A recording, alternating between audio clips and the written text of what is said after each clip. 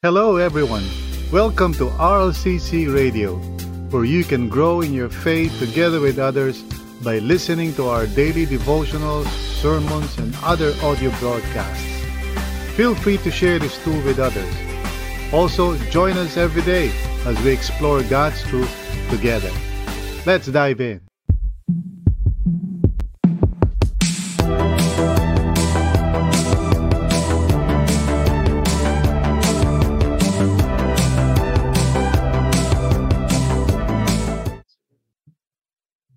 Purihin ang Panginoon for another opportunity to come together, no, from different parts of the world para tayo ay magmuni-muni, no, mag-meditate sa Word of God. Of course, it's by the grace of God and we want to acknowledge that. We want to thank the Lord for His grace na siya yung naglagay ng desire sa puso natin to be here dito sa online place of grace called Morning Devo. And we thank the Lord for His mercy dahil tayo ay kanyang muling ginising para sa araw po na ito. Of course, for those of us in the Philippines and in a nearby countries in Southeast Asia with the same time zone. Also, by the grace of God, yung mga nakikinig sa atin from abroad, purihin ang Panginoon at kayo ay pinagkalooban ng Diyos ng isang buong araw at marahil ay naghahanda na kayo para sa inyong pagpahinga. Purihin ang ating Panginoon. At muli gusto kong ipaalam sa inyo for your information na meron pong paraan para tayo ay patuloy na mag-usap-usap at mag-discuss ng ganitong mga pinag-uusapan natin, no? From God's Word. Meron pong link na nakalagay sa mismong pinaka-description ng broadcast na ito. Makikita niyo po yung nakalagay questions, comments, feedback.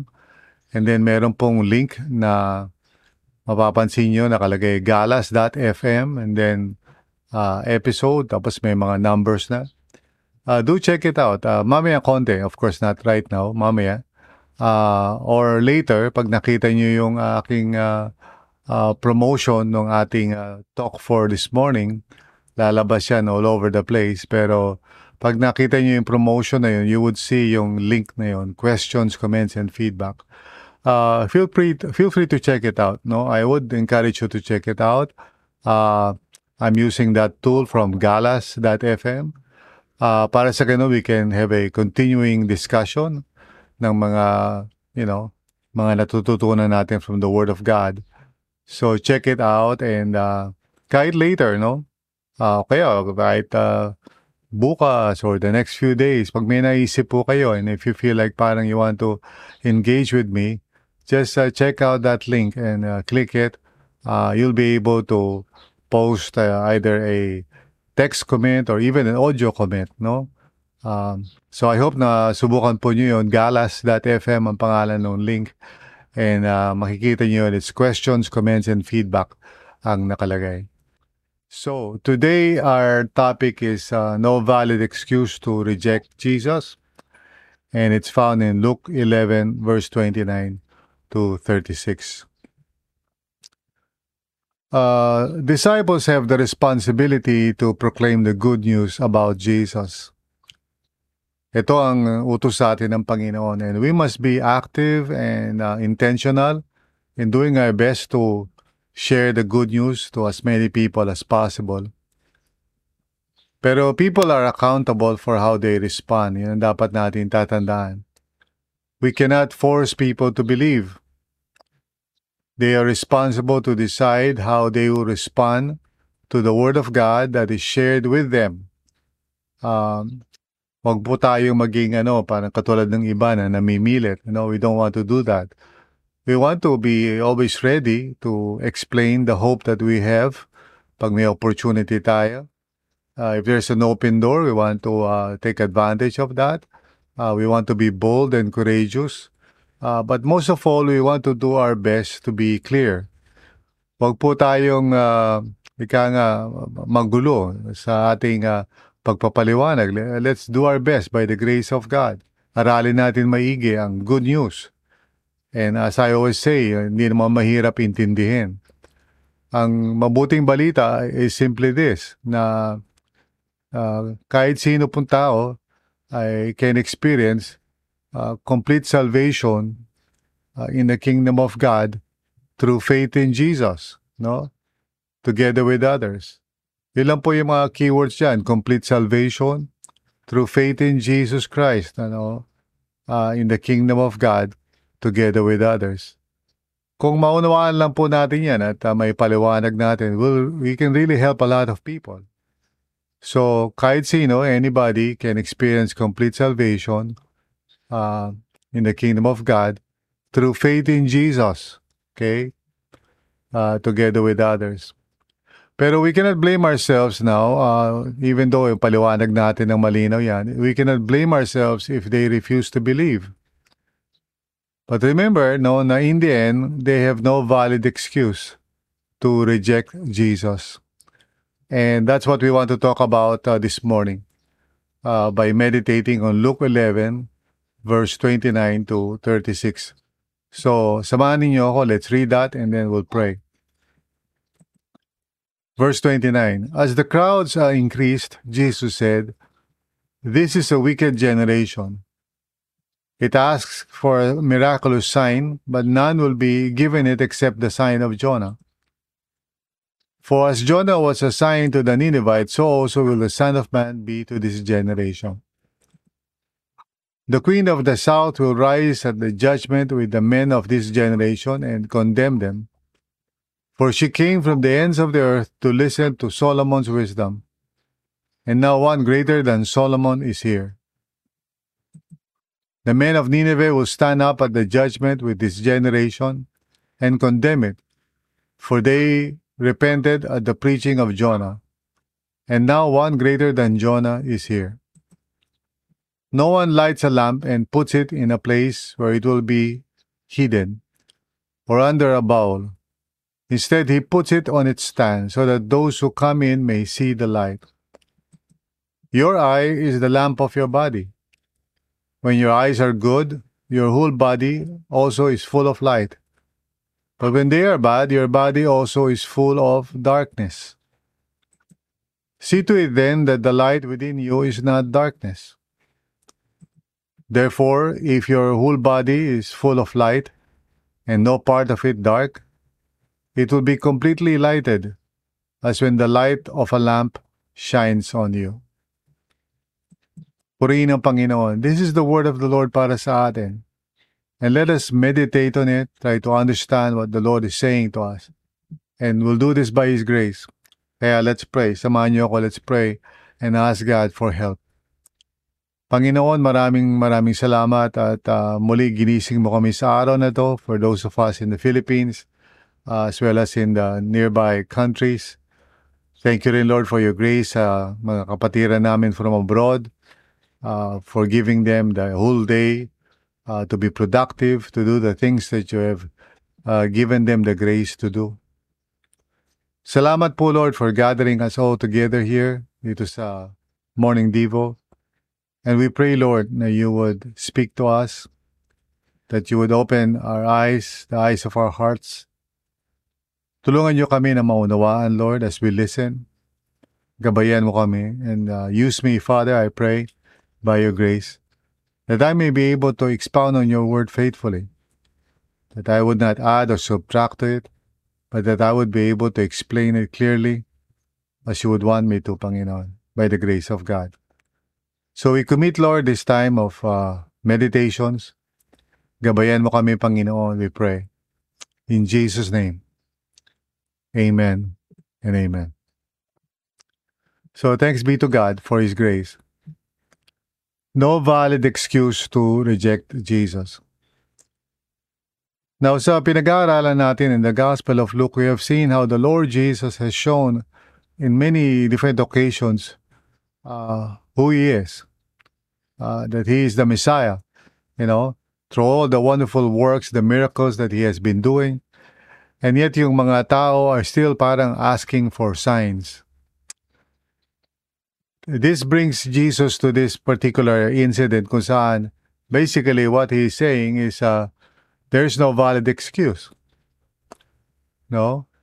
And yung mga tao ngayon sa mundo natin, of course, uh, in many cases, they continue to harden their hearts. Maybe you know some people like that. Na minsan God is doing so many wonderful things sa buhay nila, answering prayers, pero still they reject the gospel, ayaw nila manampalataya. And you know, the gospel is the only power of God that can save people. Hindi tayo na save sa magitan ng church membership or rituals o kahit pinanganak tayo in a certain kind of religious affiliation. The only thing that can save us is the gospel. And of course, the gospel is about Jesus. And only by believing in Him can we be saved. Pero maraming mga tao still refuse. They still reject the Lord. So we want to ask the question this morning, why is there no valid excuse to reject Jesus? So in this passage na ating binasa, I want to highlight 3 reasons why I believe na it is really pointless and talagang stubbornness na lang talaga for people to still choose to reject Jesus in spite of everything. The first one is that I believe what this passage is teaching is that they are rejecting the opportunity to escape judgment. So this is really a time of grace para sa ating lahat. Starting here in the ministry of Jesus and even up to the present, we are living in the age of grace, no? God is giving everyone the opportunity to repent. Tingnan natin itong verse 29 to 30 and then we'll jump to verse 32. So, sabi sa verse 29, as the crowds increased, Jesus said, "This is a wicked generation. It asks for a miraculous sign, but none will be given it except the sign of Jonah." So first of all, si Jesus calls the generation, sabi niya, wicked generation. If you remember earlier, in this passage, in chapter 11, people were ascribing yung ginagawa ni Jesus to Beelzebub, the prince of demons.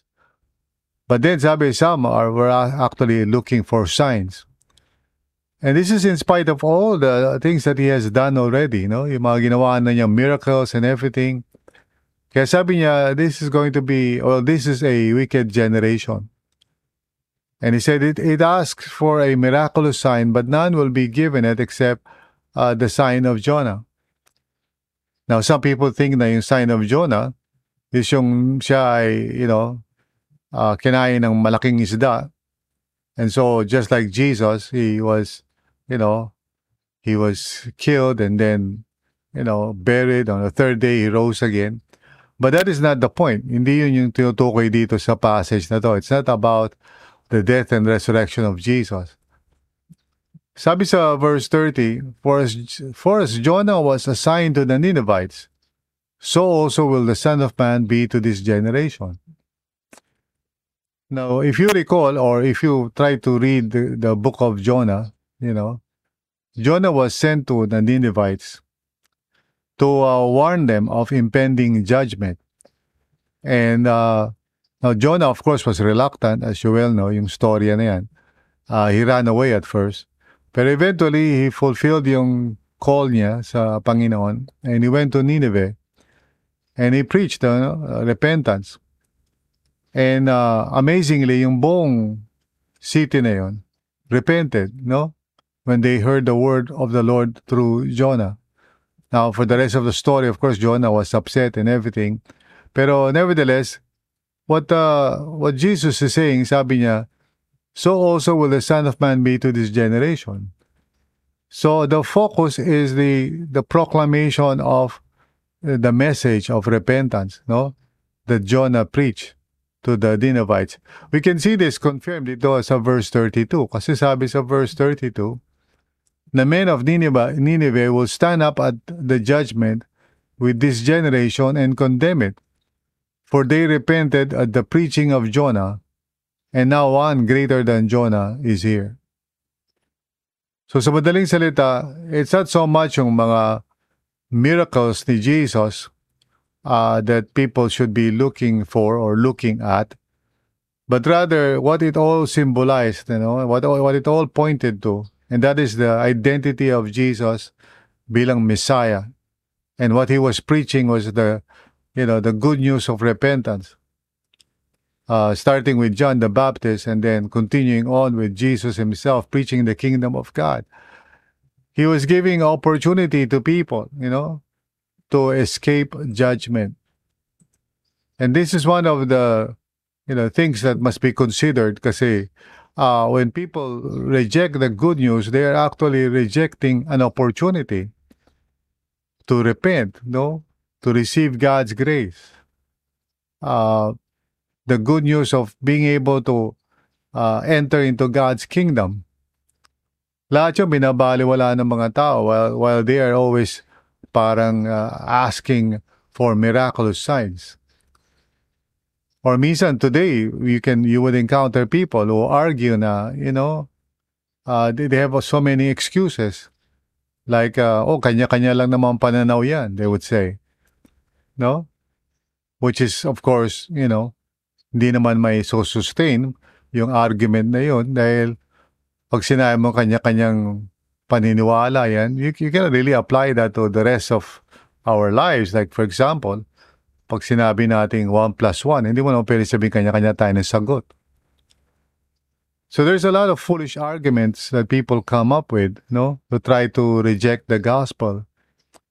For example, they would say na, you cannot be, no one can be absolutely certain about anything. Now, even that statement is faulty kasi that statement is an absolute statement. Pag tinignan mo yung mga arguments sa mga tao, like, okay, to see is to believe and all of that, what they're basically arguing about is not really a valid excuse, no? The truth is, ayaw ng mga tao na tanggapin yung opportunity for them to actually receive grace and escape judgment. God is giving them a chance to enter salvation. And this is something na kailangan natin maunawaan when we are sharing the gospel. We have to be clear, of course. We have to explain the gospel clearly at hindi yung magulo tayo. We have to tell people na through faith in Jesus, they can be completely saved from beginning to end. Because faith in Jesus is the only way para sila ay maligtas. Hindi ito sa pamagitan ng good works, hindi ito sa pamagitan ng pagiging member ng isang church. Walang kinalaman to sa anumang mga ritual o mga practices. It's about trusting fully on Jesus as the Savior and Lord of our souls. It is surrendering to Jesus alone that can save us. Now, kailangan paliwanag natin mabuti yan sa mga tao because a lot of people have this mistaken idea na to be saved, you just have to be a good person. Of course, that's a faulty way of looking at it kasi no one can really be good in any absolute sense. We all fail. We all sin. So at the end of the day, no one can be a good person. And there's nothing we can do para to make ourselves righteous. Kahit anong gawin nating righteous, sin is always at the back end, ready to make us stumble. No, we cannot save ourselves. Wala tayong magagawa. There is no group or denomination na pwede mo salihan in order for you to be saved. No human organization can save us. It's only Jesus. You have to surrender your life to Him. You have to believe in Him with all your heart and follow Him together with others. And in the kingdom of God, where you will now begin to be, you will be born again and enter into God's kingdom and become a child of God. That's how you begin to live your life in the power of the Spirit. That's the only way to be saved. We have to explain that clearly. Pero mga tao, remember, they can come up with all kinds of excuses. But the reality is there's no valid excuse.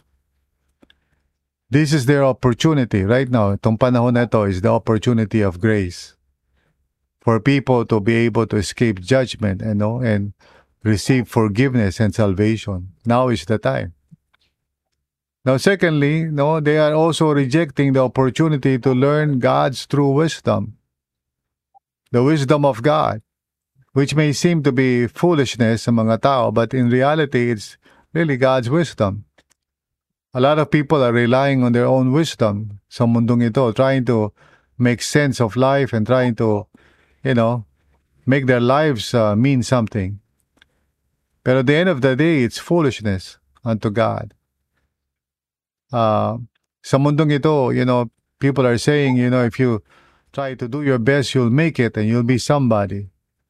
But Jesus says, unless you lose your life and surrender it to Jesus, nothing will happen.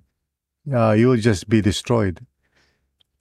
So they are rejecting the opportunity to learn God's true wisdom. Tingnan natin sa verse 31.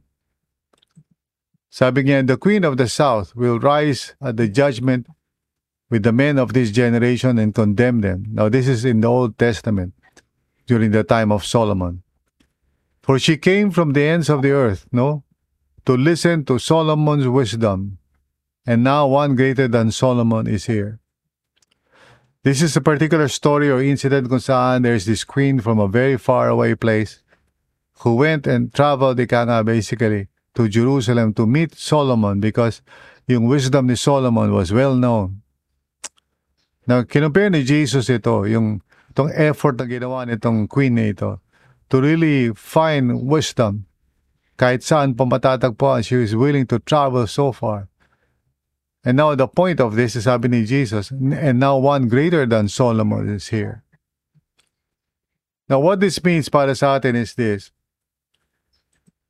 People who are rejecting the gospel are actually rejecting the wisdom of God for life. Everything na kakailanganin natin in order for us to live a life in its fullest sense, the way God intends for it, is only found in God's wisdom through His Word. God knows better than any one of us, even combined. Kahit yung pinakamatatalino pa nating mga scientists cannot compare to the wisdom of God. That's why tayo po in our lives, it would be foolish actually to try to live our lives on our own, relying on our own wisdom. For only God has true wisdom. Kaya it's actually foolishness for people to reject Jesus. Kasi only through Jesus can they understand the wisdom of God for life. Without Jesus, people are just parang groping in the dark, trying to figure out how life works. But once they put their faith in Jesus, then they will begin to understand that what God says actually, is right. And it makes a lot of sense. You see, the things that the Lord says to us in His Word, hindi lang mga bagay na parang kailangan natin sundin kasi nasa Bible. But because they're actually true. It's actually reality. Once we follow the Lord and His wisdom, we begin to see na tama siya. And we begin to experience what life means through His wisdom. So there's really no valid excuse para tanggihan mo yung wisdom of God. Again, like I said, it is up to us to explain the gospel clearly. Huwag natin kalilimutan yan. Kasi minsan yung mga tao, nire-reject nila yung gospel not because gospel yun, but because it is not clearly communicated. Minsan kasi yung mga people of God are so confused sa sarili nilang pagkaunawa that they themselves cannot explain the gospel. Now that's a different problem we'll talk about later siguro. Pero I just want to highlight this very important fact.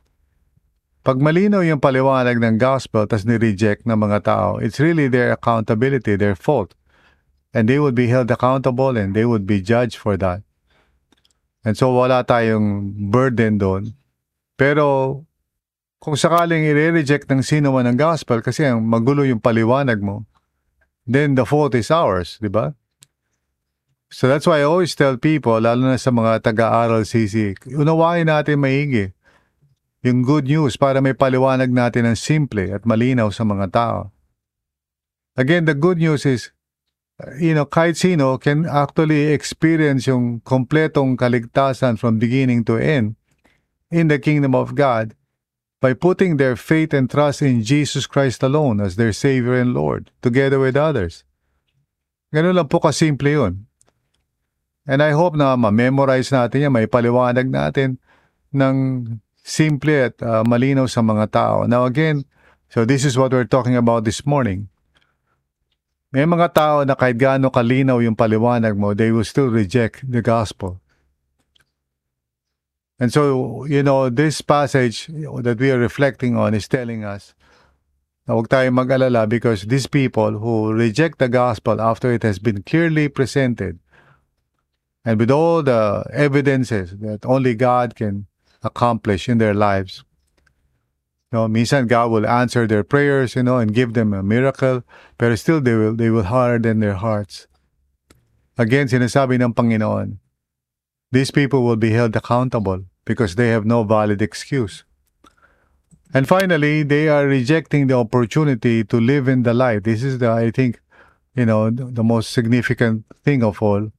Nire-reject nila yung buhay na nasa kaliwanagan, di ba? Basahin natin to verse 33 to 36. Sabi ni Jesus, no one lights a lamp and puts it in a place where it will be hidden or under a bowl. Instead, he puts it on its stand so that those who come in may see the light. What Jesus is saying that God does not desire to hide the truth. Hindi niya desire na ang mga tao would remain in darkness. In fact, ito ang dahilan why He sent Jesus into the world, to help us understand the truth. Kaya nga the Bible says Jesus is the way, the truth, and the life. And no one comes to the Father except through Him. In other words, God doesn't want us to guess how we can be saved. Nilinaw niya, niliwanag niya. And hindi lang yun. Binigyan niya ng pagkakataon ng mga tao na mamuhay sa liwanag by, sending His Son Jesus, and then later on through the Holy Spirit to give each one of us enlightenment. So hindi tinatago ni Lord ang katotohanan. Hindi tayo iniiwan ni Lord para manghula. Sabi sa verse 34, your eye is the lamp of your body. When your eyes are good, your whole body also is full of light. But when they are bad, your body is also full of darkness. Now, of course, this is a figure of speech. It's a way of saying basically na kapag yung pagkaunawa mo sa mga bagay-bagay ay hindi ayon sa revelation ng Panginoon, well, your whole life will be a mess. Okay? You will not be able to live in the light. You will always be living according to the principles of darkness. And so you will hurt yourself as well as your loved ones. Kaya sabi ni Jesus, see to it then that the light within you is not darkness. That sounds confusing, di ba?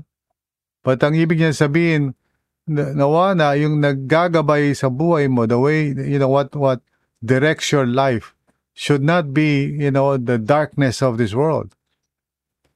May it be the light that comes from God through Jesus. Kaya sabi sa verse 36, therefore, if your whole body is full of light, then no part of it dark. It will be completely lighted, as when the light of a lamp shines on you. That's interesting. When the light of a lamp shines on you. So in other words, actually, the word of the Lord will help you understand yourself. You would see yourself better. You would understand who you are. You are a creature created by God for Himself. Magkakaroon ka ng sense of purpose. You will be able to live your life according to God's intention rather than destroying yourself because of the wrong things that you follow sa mundong ito, the philosophies of this world. So in other words, for people to reject Jesus is tantamount to actually rejecting yung opportunity to live in the light. There is no excuse for that. For people to reject the to reject the opportunity to escape judgment, to receive God's grace and forgiveness, to reject the opportunity to learn God's true wisdom, and to reject the opportunity to live in the light. These are all foolish decisions. Kung iisipin mo, if you are going to reject that, there is no valid excuse. Why would you do that? Why would anyone do that? Again, like I said, there is no valid excuse to reject Jesus. Sa Tagalog po, walang balidong dahilan para tanggihan si Jesus. It's just plain foolishness. During the pandemic, maraming mga tao who decided that they don't want to have anything to do with the Lord. Or maybe, sa isip nila, they still believe in the Lord pero they are no longer walking in His ways. Yun yung masaklap dito because people are self-deceived. They say, I still believe in Jesus, I'm still a Christian. Pero the way they live their lives, it is as if Jesus does not really matter. Or His will or His kingdom does not bear upon their decisions and choices. Para bang what they're saying, well, since narinig ko yung gospel sometime in the past and I still believe in it, pero I would live contrary to it, I would live my life opposite to what the gospel demands, then I will still call myself still a Christian, nevertheless. This is a plain deception na kaaway. And this is so sad. How can you live your life opposite to what the Lord Jesus requires of you and still say that you believe in Him? Pag sinabi natin that I would surrender my life to Jesus, that means I would follow Him and live according to His desires for me, together with others. And so you cannot say, with one cheek, ika nga na, I still believe in the Lord, pero I live in a different way. This is tantamount to actually rejecting Jesus. And there's no valid excuse for that. You cannot really justify it before the Lord. If you reject Jesus, not necessarily by your words, you can still confess that you believe, but by your very life, which is the truth talaga of your real convictions, if you reject Jesus, you have no excuse. Kasi you're rejecting the opportunity to experience salvation sa buhay mo, you're rejecting the wisdom of God, and you're rejecting the life that is truly in the light that God offers to you. And it's all foolishness for you to walk away from that. Again, this is so sad for many people today. But as for you na nakikinig sa akin ngayon, I hope you won't follow that kind of path. I hope and pray na tayo mismo, we would understand the gospel and live according to it. Because the gospel is a call. Ang gospel po ay isang pagtawag ng Diyos sa atin to live a life according to His ways. It is an invitation, a journey of faith.